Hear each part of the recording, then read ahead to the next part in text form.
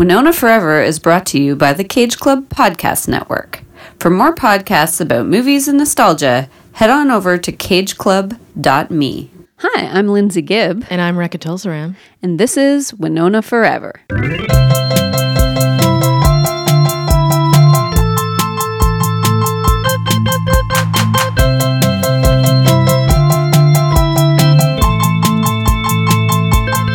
Winona!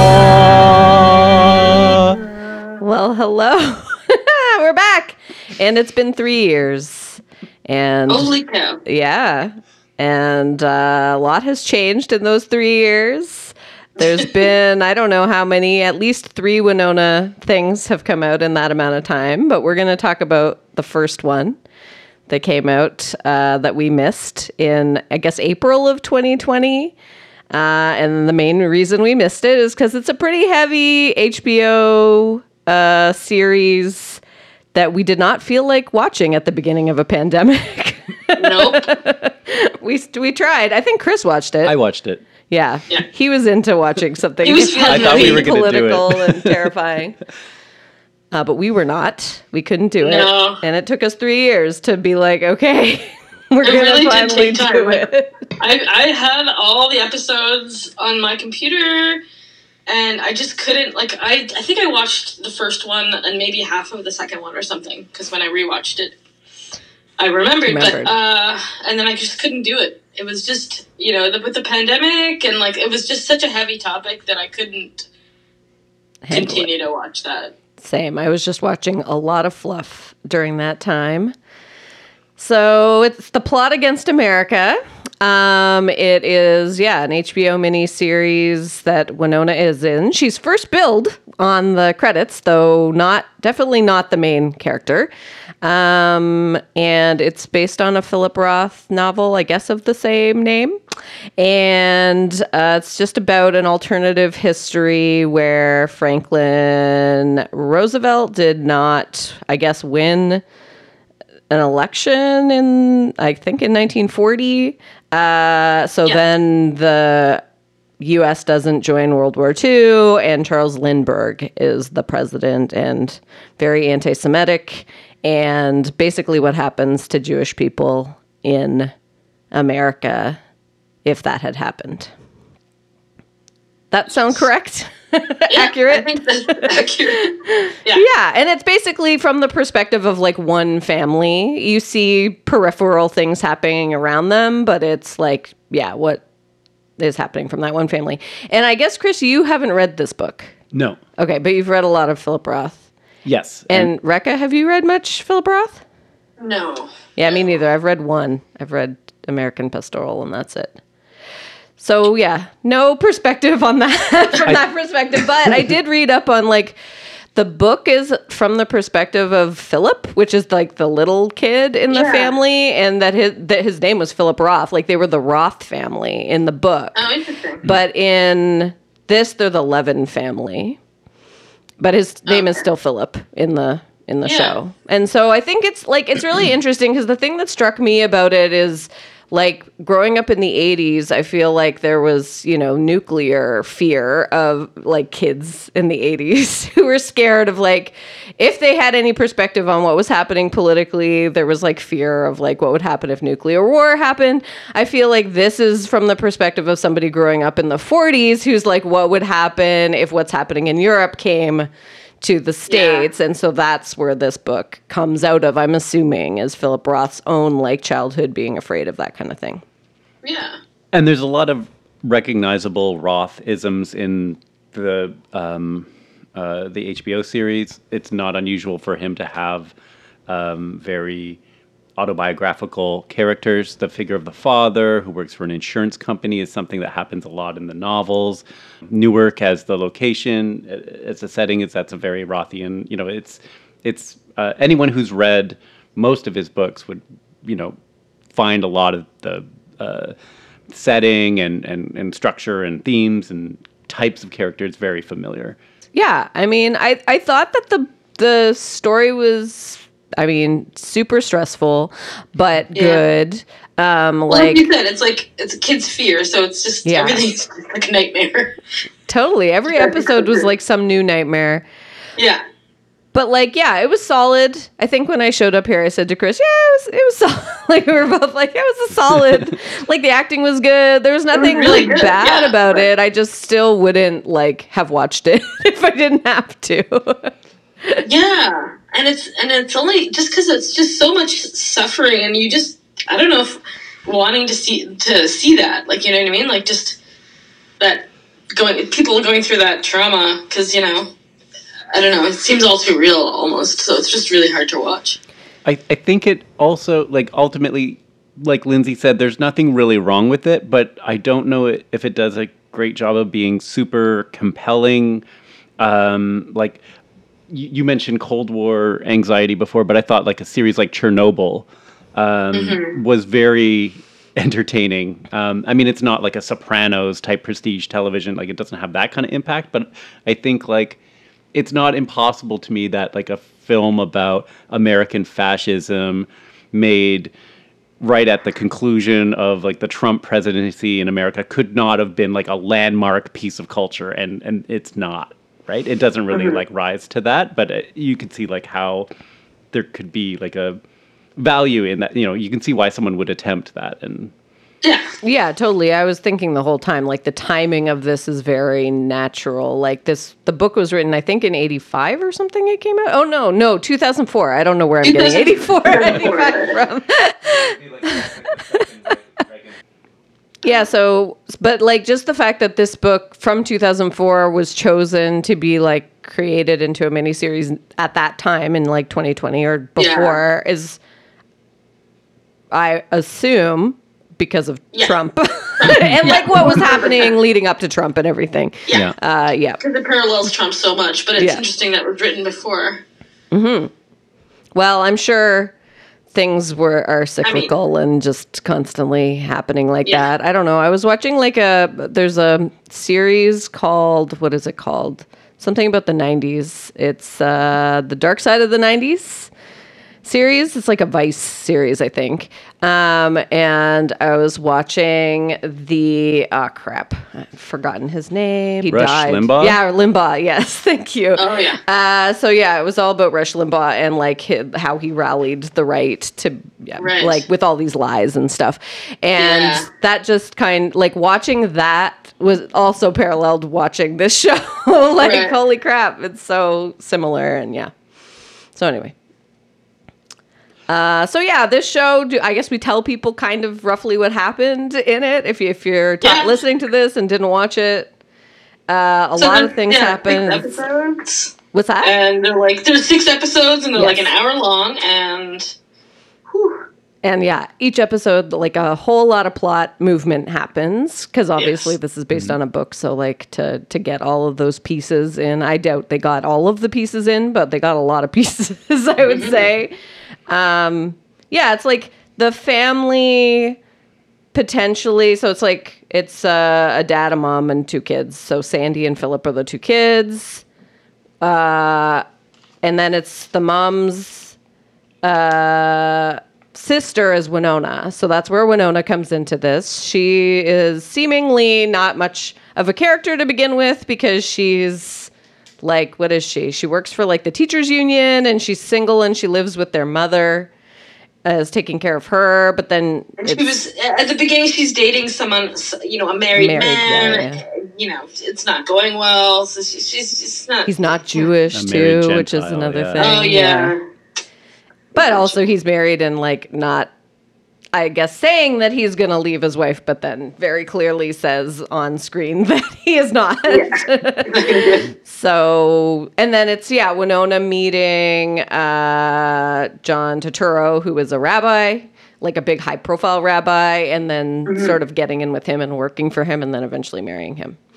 But the reason that they're such a big plot point, whatever, is because the rabbi is like very pro Lindbergh, thinks that Lindbergh is going to do good things for the country, even though he's clearly seems to be anti-Semitic, and like lots of people can see why he's bad. And he gets the ear of Lindbergh or whatever. Yeah, and he thinks he can change him or something, or like at least like through the first lady, make sure that they have like Jewish, I don't know, the Jewish community in mind when they're making decisions. Yeah. Considered. Whereas I think they were just using him to just, make it look like they weren't anti-Semitic. Exactly. Right, to make him, he was supposed to make them palatable to centrist voters, who might be turned off by, Lindbergh's relationship with Nazis. Betraying America as the misguided and ill-intentioned continue to charge, Colonel Lindbergh has almost single-handedly served to strengthen America's military preparedness. Does that idiot think one single Jew is going to go out and vote for this anti-Semite because of that stupid lying speech? I mean, what does he think he's doing? Koshering Lindbergh.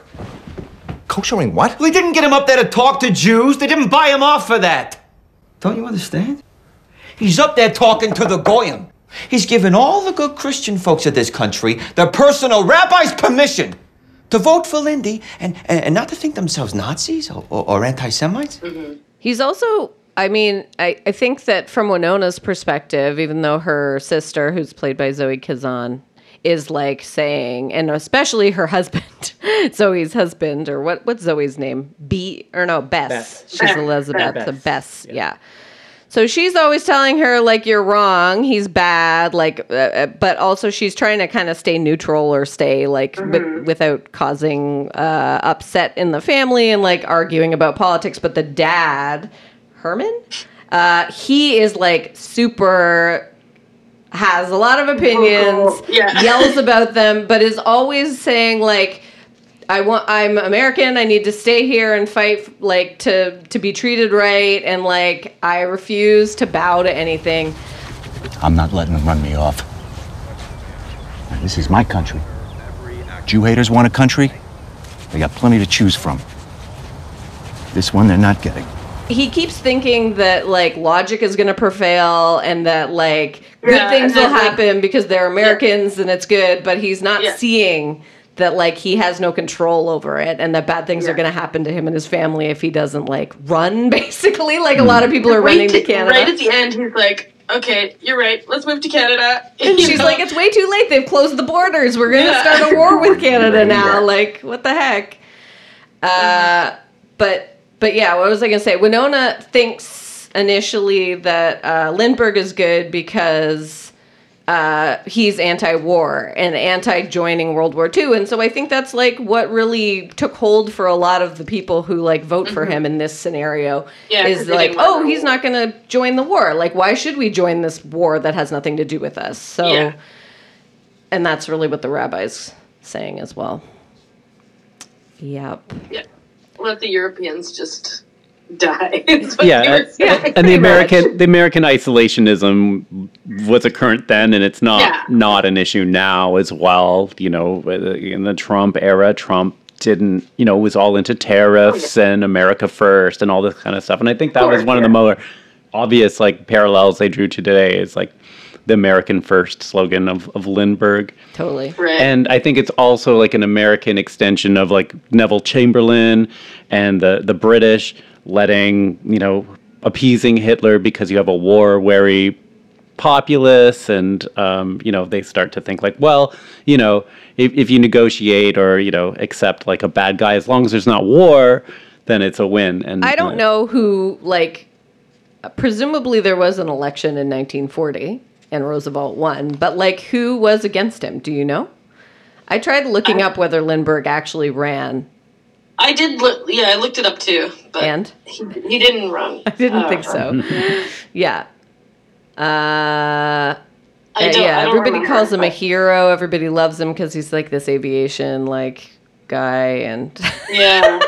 This is clear. I don't know that much about Lindbergh, but like that is what they're essentially saying about him. Has all these pictures of him. Like he's already drawn pictures of him like before. Oh, yeah. Well, he's he made a record, right? He was the first person to do a transatlantic flight or something like that. Isn't that the big? He's got some good. Yeah, he's like an aviation pioneer, and he kind of.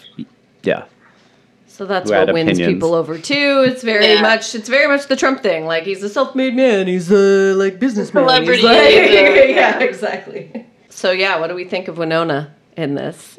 She's infuriating. I mean, she's good. She solid. Her character's obviously not, terrific human. Obviously, No, so frustrating. Oh man, she's yeah. Oh, she's just so, naive, and just obviously only looking out for herself. Mm-hmm. Just wants to be, mayor, like the status, excited to, meet the president, being the thing. Like, it's all about status for her. It's nothing to do with anything else. Yeah, and she convinces herself, I think, that all of this stuff is true, that Lindbergh isn't anti-Jewish people, and that... She's so deluded. She's so deluded. But then she sucks her family in. There's the whole, what is it called? Just Folks. That was that name of that program was creepy, so man. It's so close to reality. But so that program was that it was the rabbi was involved in it, and I guess the government, and it was sending Jewish kids to rural southern towns, to farm. Kentucky and Indiana and all over, and just working in farms for the summer, a summer program. Yeah, it's basically taking them out of their Jewish communities and integrating them into real America, as they said. They're meeting real Americans. It assimilation. Yeah, 100%. And so Sandy, the brother of Philip, the older brother, he goes and he becomes all pro this whole thing and gets on side really with Winona and Totoro. I guess I should come up with the character names, Winona and Totoro. The rabbi. Winona is Evelyn, and he's just the rabbi. I'm sure he has a name. Rabbi Lionel Bengelsdorf. Yeah, Bengelsdorf. Anyway, they just call him the rabbi a lot. Even she calls him rabbi, I think, and she marries him. Also, it just as a side note, Winona got married to Rabbi Finkelstein. How often has she gotten married in her films? I don't apart from super often. Jews, and she didn't really get married. But when else was she married? I don't think very much. I don't recall. She doesn't marry Dracula. Oh, but they do have a pretty there is they some do sort have of the cross-generational bond or whatever, because she resembles. There is something in Dracula. Yeah, there is something there. That's right. That's her most not fidelity, but Keanu. Yeah. Yeah, because she does marry. Oh, doesn't right. she marry Keanu? And supposed is to it get that married, where the guy was actually legally a person who could perform marriage? So they were I guess we're married. What about Age of Innocence? Is there a wedding in there? Isn't it terrible that I don't remember these movies very well? But we did watch them over 3 years ago. I don't think there is a wedding in Age of Innocence. She's I think too young. They're already married, isn't it? But even if she's already married, you're asking not playing a married person by getting married. Do we see a wedding? Yeah. That's one thing about her wedding. It's very opulent. It's very fancy. It's very, like you say, she wants status and everything, so she's getting that. But it's cool. There's no family. There's right. No what did the deal with the Levins not being there? Is it just that they really hate their policies and their stuff, and they know? Yeah, they the dad was so he would never go to their wedding. Yeah. Yeah, that makes sense. They don't really address it. They don't really talk about it. Dan was no way, man. What are you doing? Yeah, and one of I guess it's part of that whole Just Folks thing, or an output of that, is that the company that the dad works for, you say it's an insurance company? I think he works for I think it's insurance. Yeah, it was something called what was it called? Yeah, you're right. It's something life or something. Yeah. Metropolitan something Metro Life or something. Yeah. So he's big there. In the very beginning, he's about to get a promotion, and they're going to move to a new neighborhood that's fancier but not Jewish, and there's no community that they see when they go there. Everybody, as Philip's friend says, rich people play in their backyards, rich kids play in their backyards, and poor kids play in the streets. So you don't see any activity. So they decide not to move. He doesn't take, I guess, the promotion. But then they become part of this whole move to like send all the Jewish people to like Kentucky and like wherever else in the South. And so Kentucky's the one that that family is chosen to go to, and they fight against that. He basically quits his job so that they don't have to go. Yeah, and the reason that they were chosen to go to Kentucky was because of Winona. 100%. Yeah, she like put their name up. Yeah. And then that little Philip, the little shit, he went and told Winona to put his little neighbor boy up instead, yeah. What's his name? Yeah. Not Sheldon. Let's find the little neighbor boy. Oh, he's so cute. Selden. Yeah, the children are adorable in this. I know. Selden is a particularly cute with his glasses He's and just like his one-track mind. The brainy shy kid. His dad is sick. His dad dies. Yes. And then he's sent off with his mom to live in Kentucky, in rural Kentucky. He's too little. And then, of course, really sad. Like, yeah. Luckily, Zoe or whatever, Bess calls him and says, hey, how you doing? He's like, my mom's not home. And then he calls back and it's like, my mom's still not home. And he's panicking. He's like, I'm sure she's dead. Really, she's been killed or whatever. And she's all like, she's amazing. I think Zoe Kazan is like the best actor in this. Was really good. She did really well. I even was thinking like, wow. Yeah, she was very... Pull that off. She was like on the phone with him and crouching down and the bullets in the background, the gunshots on the street, and then she's trying to calm him down as she's freaking out herself.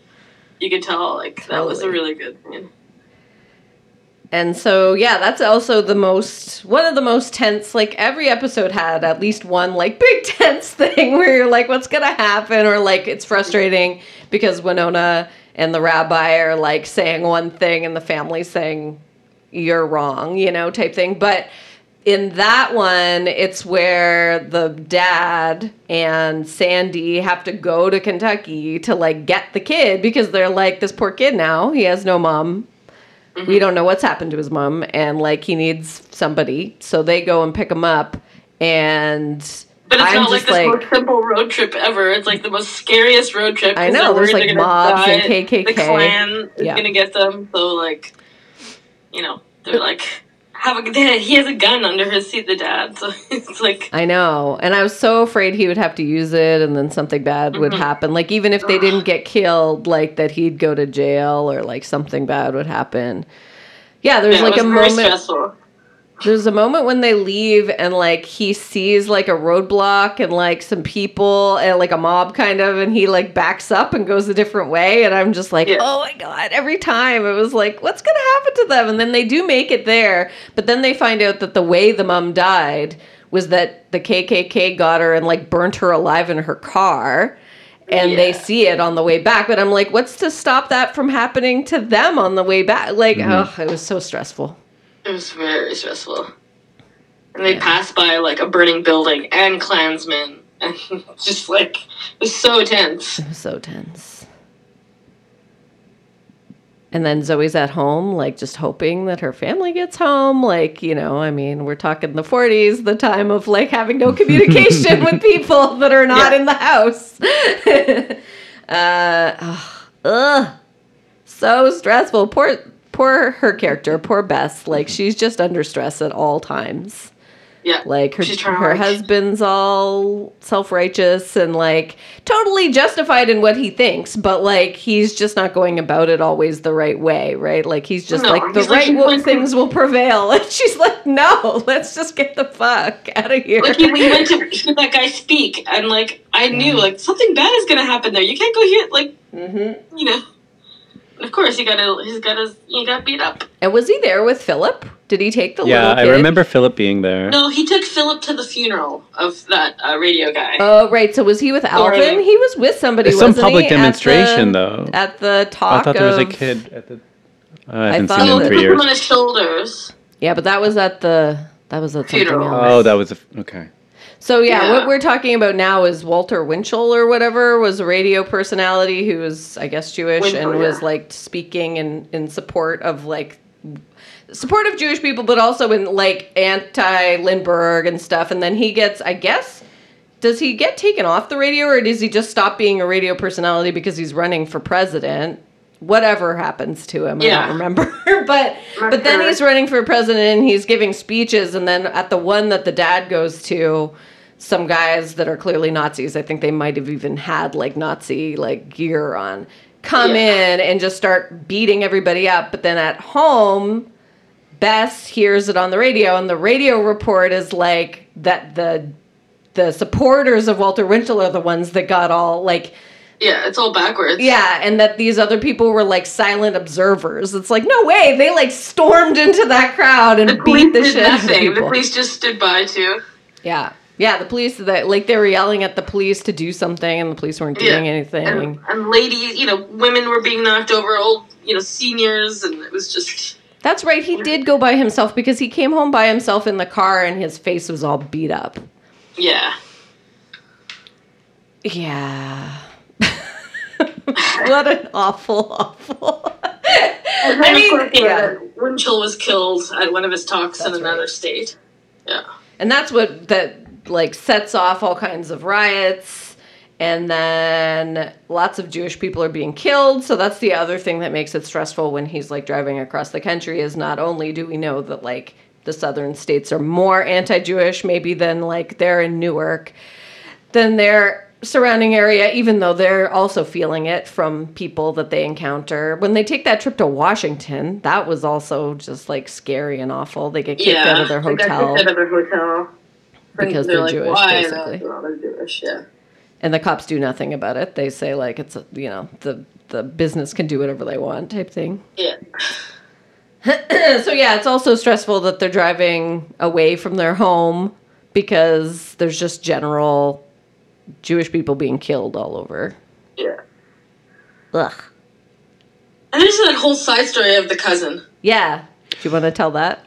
I think the cousin is the most interesting thing to me, the character of Alvin, because the book, I assume the series is definitely kind of presenting two different ways, two different visions of manhood, I guess, during this political crisis. And and it seems critical of Herman, who believes in systems and society, and that that rationality will prevail, and he's always listening to the radio.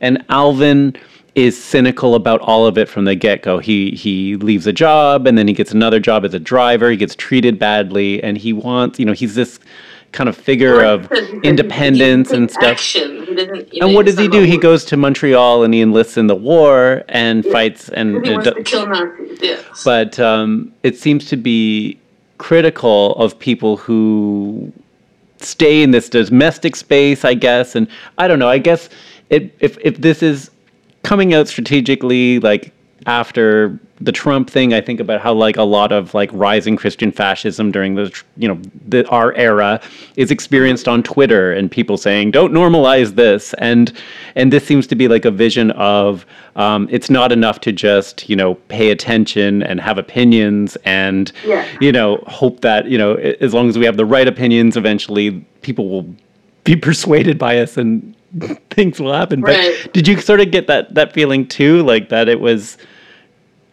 that through this two different, the Alvin Herman dichotomy was kind of saying something about our era, or even, I don't know. Oh, for sure. Even their last conversations when they were fighting, when they have that big brawl. Right. Yeah, and then it ends up as literally a physical crack up. Yeah. And he was like, and he said, I was talking, and he's talking, and he was like, not talking, you have to act, you have to do something, And Alvin was really big on like acting and doing, like hitting and being there and being part of it. Where he thought, that's how you get it done.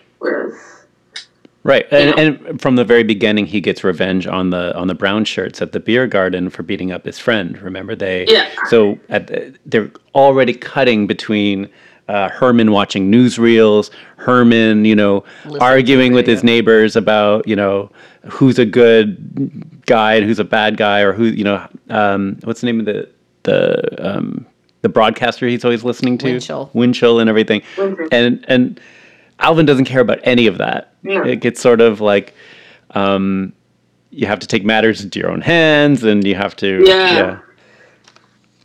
Totally. And Alvin, like you said, he had jobs that he just thought were useless, so he didn't participate in them eventually, or just left. But then he had a job as a driver for, like, I guess, I don't know if he was a political figure or if he was just a businessman, but he was somebody who treated everybody really badly. And eventually Alvin just said, like, go fuck yourself, I'm not going to do anything for you, and just walked away. And that was like Herman going like, I stuck my neck out for you and got you this job. Mm-hmm. So he's just like, you have to fall in with society and, like, do the thing, like, get the job and, like, work and, like, be a good person.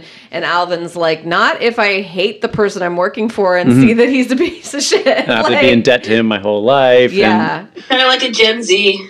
But that's what I struggle with Plot Against America, though, is that it does make this point about that, the Alvins of the world versus the Hermans of the world. But if it ends badly for both of them, like, what are we supposed to do with that? Right. Mm-hmm. That's why this is so. This is like a draining thing to watch. It's interesting. I read up on, like, how the book ends versus how this ended, because this ended so like like you couldn't really tell what had happened, right? Like, you assume that it didn't go well, I guess. It was the speech. It was like what's her name's speech, the First Lady's speech, and all the stuff that's happening over it, and it's like the voting and the election. A new election. The rabbi, I get that, Yeah, I mean, at least the First Lady's speech. So, like, I guess another thing that happens to Winona that finally, like, conks her. It almost seems like it conks her into reality, but then she goes all conspiracy theory, is that she, like, her and the rabbi get woken up by, like, FBI, and they're, like, arresting the rabbi because they say the rabbi has been a Rasputin figure to the First Lady and just, like, coercing her to do things for the Jewish, like, I don't know, plot against America, I guess, essentially. Yeah. And then she comes to her sister begging her to take her in because she's like, they're going to come for me next. And that was peak. Like, that was one of the best, I think, parts of the series, is like, finally somebody tells Winona what a piece of shit she's been the whole time. Seriously. She's like, no, you're a piece of shit, and you're not coming to my house. We're done, That was probably the most affecting Winona scene, is when she's basically cast off for being, just a figure of betrayal, little really. Bitch! Yeah. We're all afraid. People are dead. Evelyn, people are dead. They're going to arrest me. They'll torture me, Bessie. You can know this, that I will always love you. But I will never forgive you. Don't come back here. Ever. Bess, I didn't want for any of these things to happen. I didn't do anything wrong. And that she's trying to say, like, but I had good intentions or whatever. And then it's like, yeah, but you wouldn't. Like, they don't say these exact things. But, like, essentially she wouldn't listen to her sister and that her sister's family that whole time when they were saying they didn't want all this stuff that Winona was, like, trying to give them.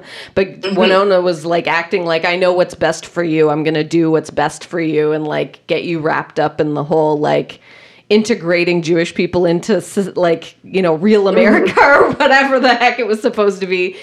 And then she comes saying, like, they're going to arrest me. And she's like, I'll always love you, but I'll never forgive you, and get out of here. I never want to see you again, basically. Yeah. But Winona at that point and the rabbi are all conspiracy theory, like, oh, the Lindbergh baby was never killed, he was kidnapped and became a Nazi, and he's been, like, manipulating things. I don't know. There was some whole conspiracy that they had. Yeah. And they were just like, looked at him that they're like out to lunch. They're like, no, guys, you're done. Yeah, it was wild.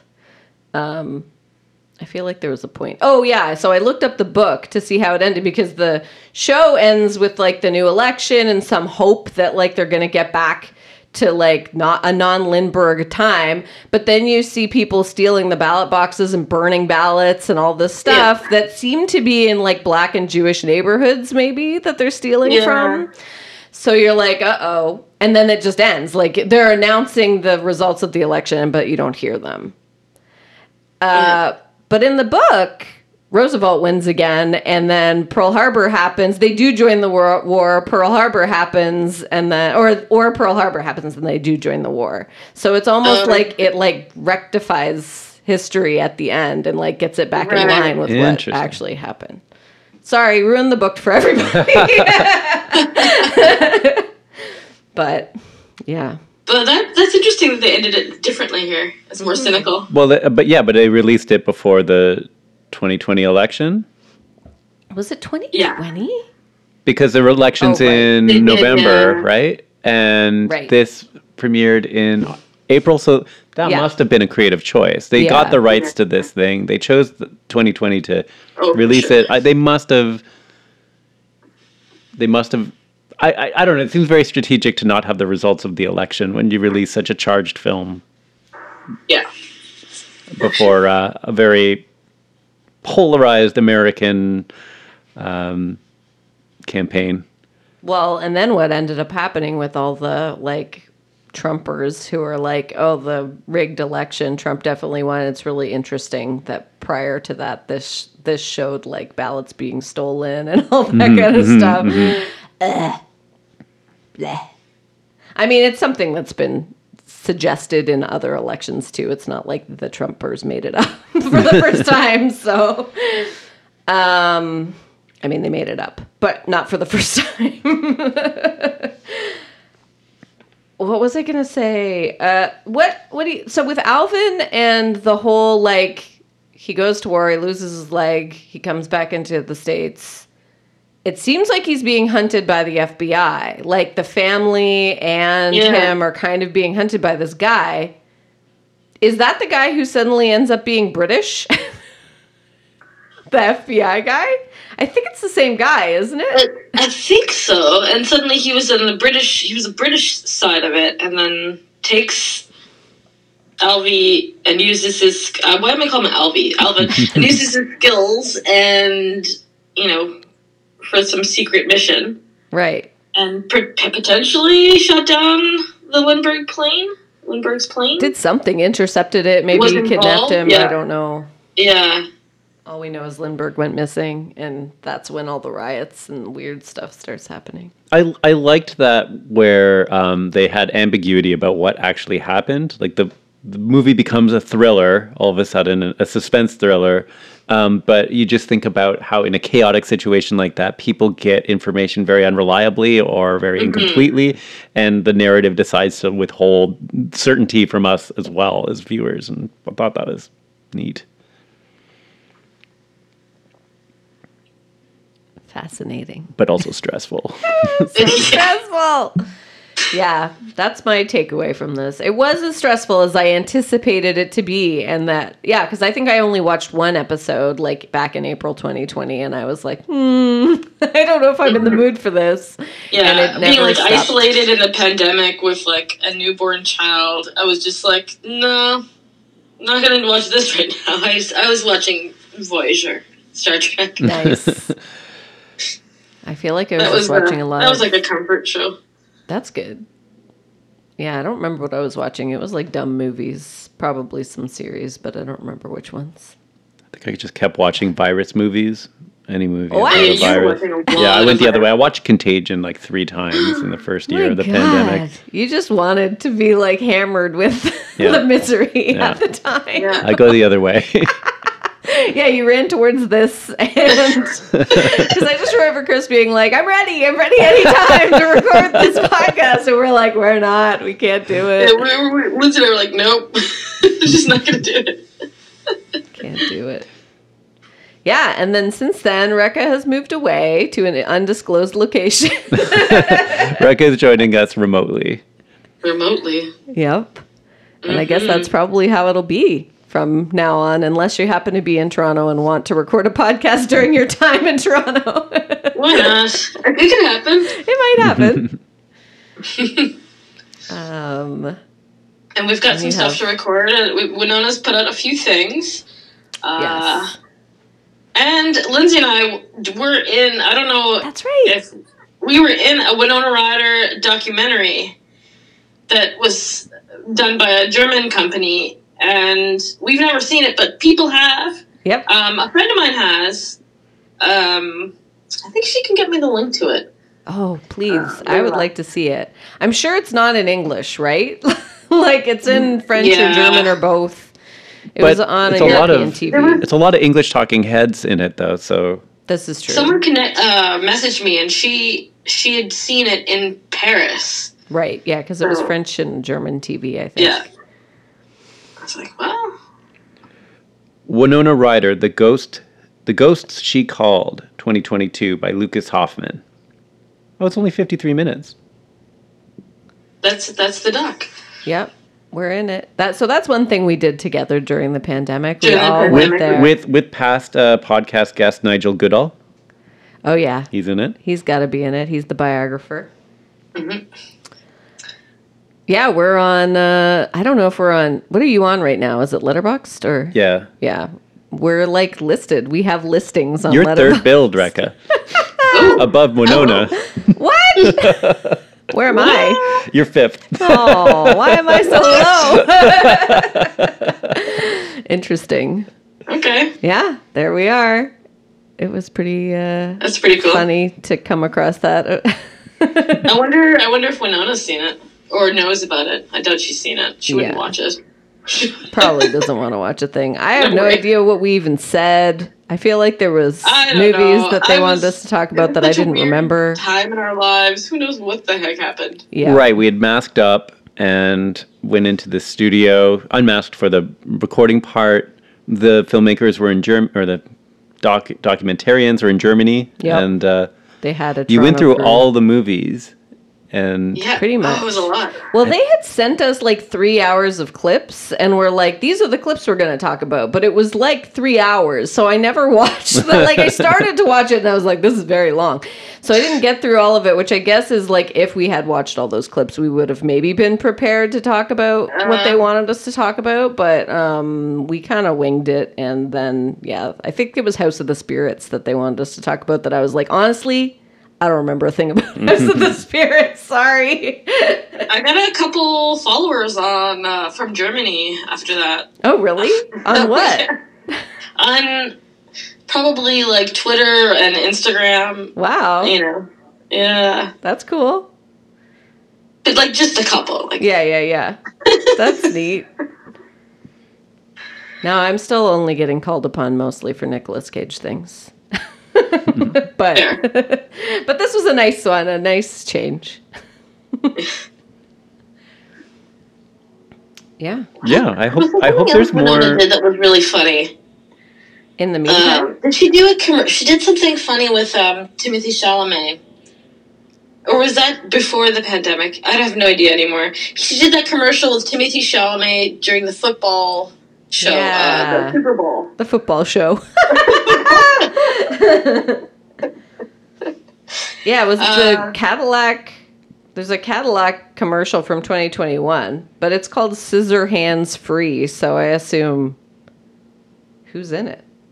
Yeah, Chalamet and Winona, and they do sort of, you know, So is Scissorhands. Edward Scissorhands in it? Yeah, and she's like a mom, I think. Oh, really interesting. I He's can't baby remember. Scissorhands. He's the child of. Yeah. Oh, Timmy. Oh, Yeah, Beetlejuice she's- too. So she did Plot Against America. Then she did this. I haven't watched this. Have you? The Sarah Cooper Everything's Fine. That's like the Yes. You did watch I that. did watch it. Okay, so I guess we got to talk about it. So I guess I got to watch it. I forgot about that. it's directed by Natasha Lyonne. Oh, I like her. That's really cool. Okay, so that'll be next, I guess. And then there was this Gone in the Night, kind of horror, thriller, whatever movie, which I have watched.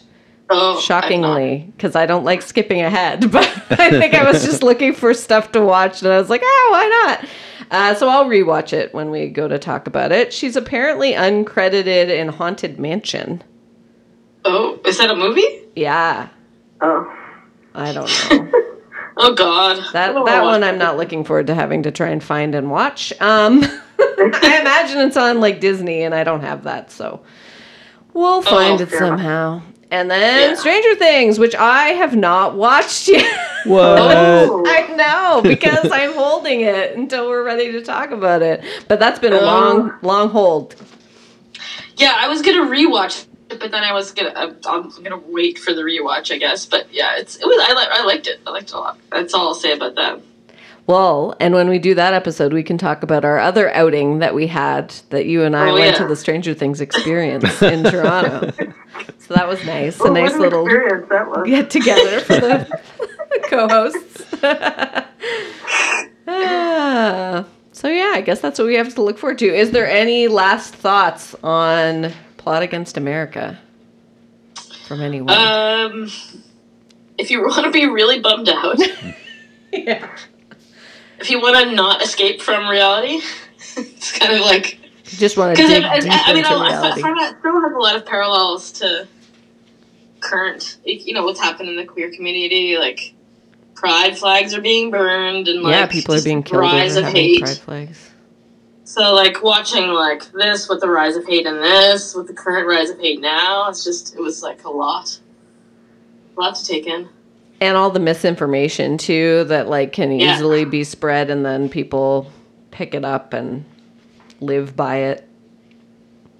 I mean, what's happening in Canada right now is that we can't get news on like social media platforms because there's is it a bylaw? I don't know. It's some kind of law that it's a federal bill that was supposed to compensate journalism in social media, and rather than pay journalists or pay for newspapers, for circulation content of news on social media, the social networks just decided, or Zuckerberg and Facebook or Meta just decided not to have any Canadian news and block it actively. I think the same thing happened in Australia a year ago. But Australia got it back. There was some kind of deal like made. And so hopefully that's where we get to. I don't even know what the deal was made or if it was in the benefit of the news things, which I would hope that it would be. But I don't have high hopes, not knowing how it turned out exactly. It's a shame how dependent we are on these private, platforms. Yeah, but it's wild right now. Like if you go even to magazines, which I don't think were even like necessarily a part of the whole bill, like whatever bill. Sorry, I don't know exactly what it was. Mm-hmm. They like you can't see any content. They just blocked all their content. So if you go to like the Walrus or something, it says like you can't view this in Canada, which is ridiculous. They blocked the Beaverton, which is like Canada's Onion. The Beaverton got blocked on Facebook. Their satire. That's so silly. Ugh, it's just So that kind of stuff's happening. So it's harder to share news, like real information, basically. Mm-hmm. I think it would be nice to see Winona in more age-appropriate roles like this, playing aunts and playing, just more mature characters. I guess Stranger Things is like, another sort of domestic, and it was probably such a challenging role for her to play this character because she's such a doofus, like because she's so naive, and Winona is completely the opposite of that, and so to play a character that is disgraced and it's not a typical. Well, I guess she's older in Black Swan. She's sort of the has the fall from grace in Black Swan, but that's sort of a little different. It's a different set of conventions. Yep. Whose plane is that? Ours or yours? That's our plane. Oh, I should have closed the window. Whoops. Very unprofessional. Plane. Our plane is coming to take us away now. So that's Charles Lindbergh. Oh no! Oh no! We found Lindbergh. There he is. ridiculous. Okay, well, I guess we don't necessarily recommend it, but Winona's good in it, and it's, well, I don't know. Chris, do you recommend it? I mean, you were a little more into it we than were us. we were all quite engaged watching it, and Yes. if you want to be engaged, and if you want something that's quite interesting to watch, go for it. But if you want to be bummed out, I think it's a bummer. Yeah. It's a bummer. I think I would compare it to like a Chernobyl. It's serviceable, it's entertaining, but it's not going to be this earth-shattering. Like, it doesn't land as hard as it might have. But it's definitely compelling entertainment. Mm-hmm. Gives you something to think about. Yep. Well, it's nice to be back with Winona, and I guess we'll, I don't know how regularly we're going to be posting new Winona. We've just identified that we have at least 4 things. I don't know that we're going to necessarily get on our every 2-week schedule again, but we'll keep you updated. It's a pop-up podcast Yeah, now. Exactly. It'll pop up every now and then, so thanks there's my dog, so. Yeah. Henri's like, stop, it's time. All right. Well, nice to see you, Rekha. You too. See you again. This was great. Bye. Bye.